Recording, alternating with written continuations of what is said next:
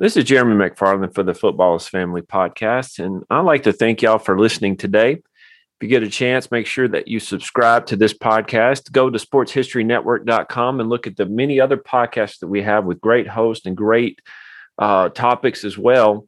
Today, we're going to talk about the Denver Broncos, and we're not going to have a guest. I'm going to be the one talking about why I followed the Broncos for so many years. But before we do that, I tend to like to talk about a little bit of their history to kind of give you a glimpse about the franchise in particular. And we're going to look at the Broncos. The Broncos began in 1960. Actually, their charter was in 1958. The city of Denver wanted a football team. They had a stadium and they wanted to get an NFL team, but the NFL would not come out to Denver. So they joined up with the AFL, with Bud Adams and the other men of the Foolish Club. Well, since the Denver Broncos have been around since 1960, so this will be the 62nd year that they have been in existence. Overall, they have appeared 8 times in Super Bowls, have won 3 of them, have a record of 488 wins, 434 losses, and 10 ties in the regular season, with 23 and 19 playoff records. They have 8 members who played or coached or worked with the Broncos in the Hall of Fame. So that's pretty impressive. Overall, they won 15 division titles, and they are one of the most recognizable teams in the NFL. Now, I remember growing up watching them play, and I can remember the D. If you ever look back and look at their Orange Crush, you would see the D on the side of the helmets. The original Denver Broncos jerseys were about the ugliest things that you'll ever see. And if you have time, go and look up what the people in Denver did with those jerseys once they got new jerseys. It's hilarious. Denver, when they first got their team and were part of the AFL, they actually had the worst record of any of the original AFL teams, with a record mark of 39, 97, and 4. Now, I want to give you kind of some interesting tidbits of knowledge about the Broncos here. The Broncos were the first team to ever beat an NFL team in 1967. They beat the Detroit Lions in a preseason game. They're also the first American professional football team to have an African-American place kicker, a first to have a receiver with 100 receptions in one season, and the first to start an African-American quarterback in the modern era. So that's very impressive. Denver also had a way of whiffing at future Hall of Famers with their first overall picks. They picked Dick Butkus and Merlin Olsen. Neither one of those men came to Denver to play, as we know. But then they ended up picking a man named Floyd Little, who ended up setting so many records for the Broncos and making it to the Hall of Fame that he is known as the franchise, because he not only signed with the Broncos, but he helped raise money for a stadium for the Broncos. It's interesting to watch the history and look at the history of the Broncos, how they went up in the 70s, went down in the early 80s, and then started skyrocketing when they drafted. Well, they actually didn't draft, when they signed a recent draft pick of the Baltimore Colts, who wasn't going to play for the Colts, a man named John Elway. John Elway took them to 3 Super Bowls, but wasn't able to get over the hump. And we're going to talk about that just in a little bit. Then they went out and found this running back from Georgia named Terrell Davis. And it's at that point that Terrell Davis, with John Elway, Rod Smith, and Shannon Sharp, and Ed McCaffrey, and some Steve Atwater, all these great people, great names, great players came together and won 2 Super Bowls back to back. One of them saying, you remember the statement that Pat Bowlen said, "This one's for John." Well, that's when they beat the heavily favored Green Bay Packers in the Super Bowl. They went kind of downhill a little bit, and then they signed a guy named Peyton Manning, Von Miller, men like that, who ended up winning another Super Bowl for them. But what I had a problem with is in 2008, they traded away Jay Cutler. In 2006, they signed Jay Cutler out of Vanderbilt. If listened to any of the podcasts that I've been on, Jay Cutler is one of my favorite players of all time.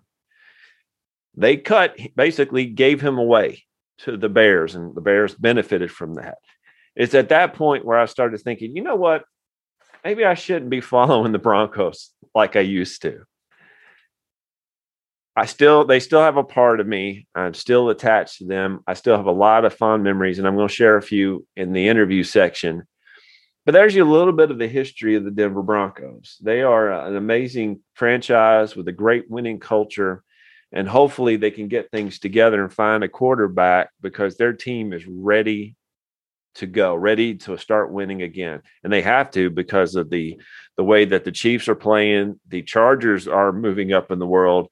And the Raiders are primed to win too, so they've got to compete.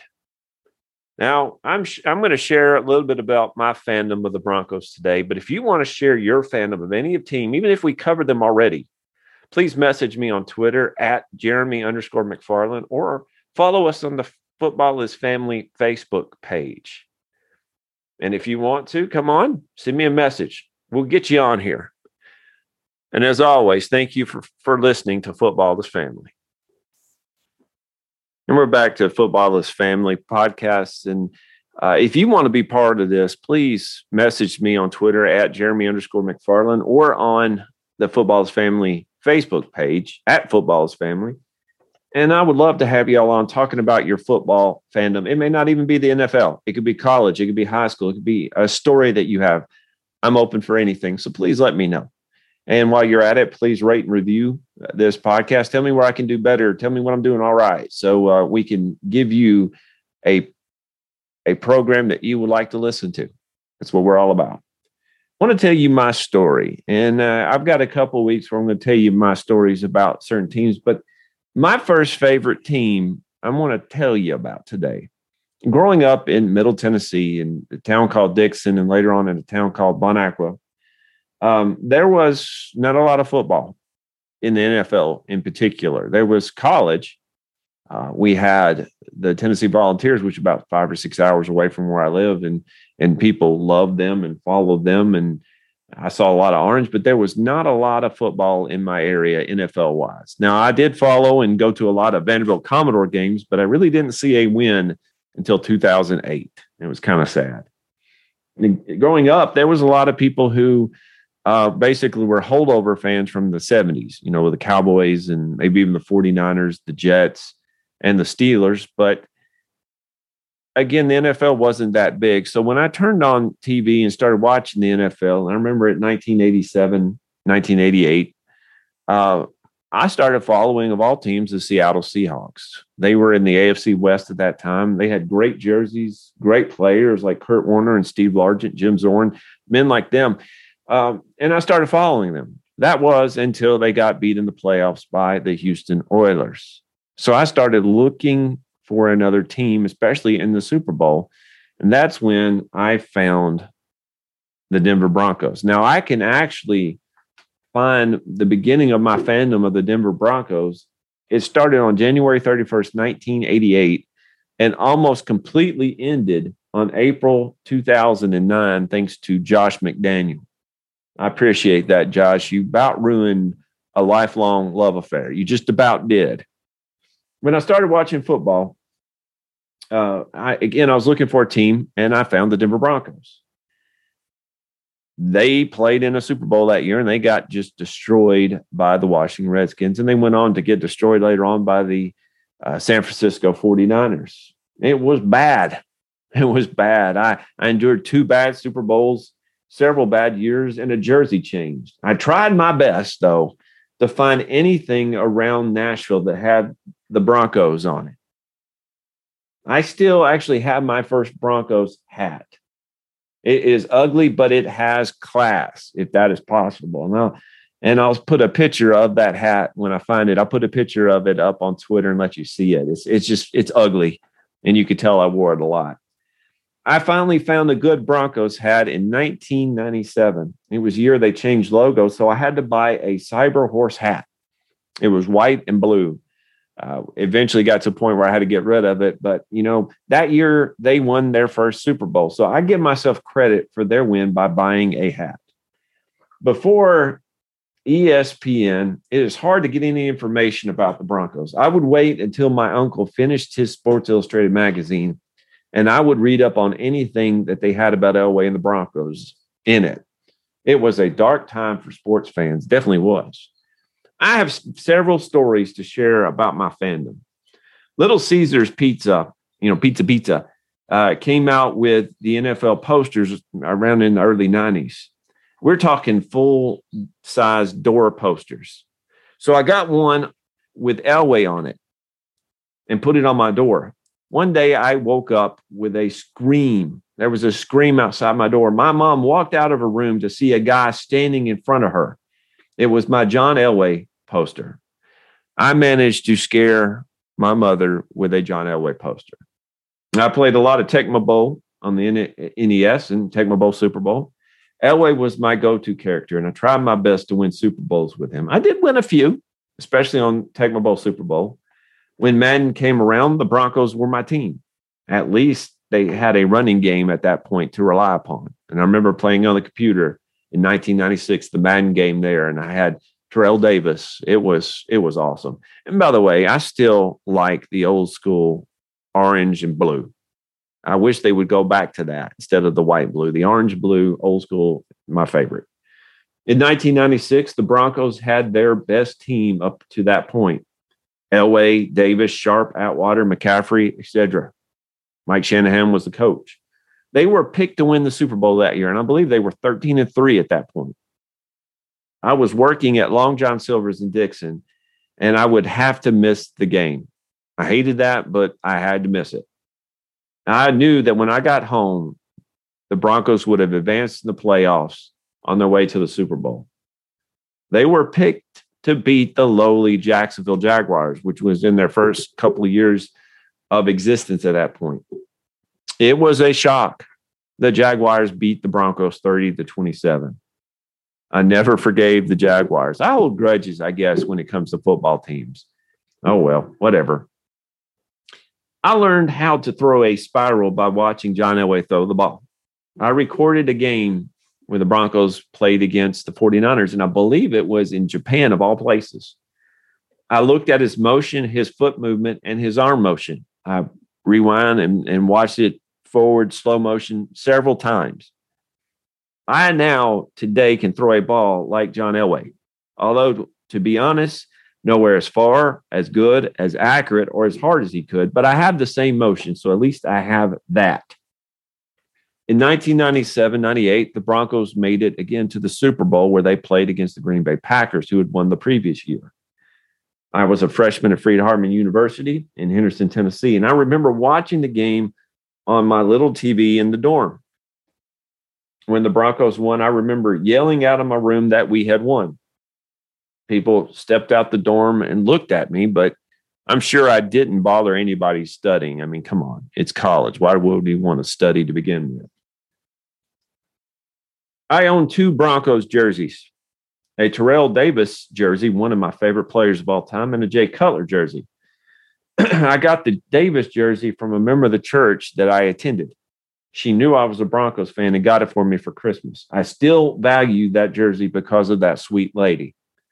And what's interesting about that, a little dude that used to be my shadow, Nathan, he wanted a Terrell Davis jersey as well. So he got one, and we have a picture of us sitting on the front porch in my parents' house there in Bon Aqua with our Davis jerseys on. It's very special. The other one is a Jay Cutler jersey. And I got a story behind that.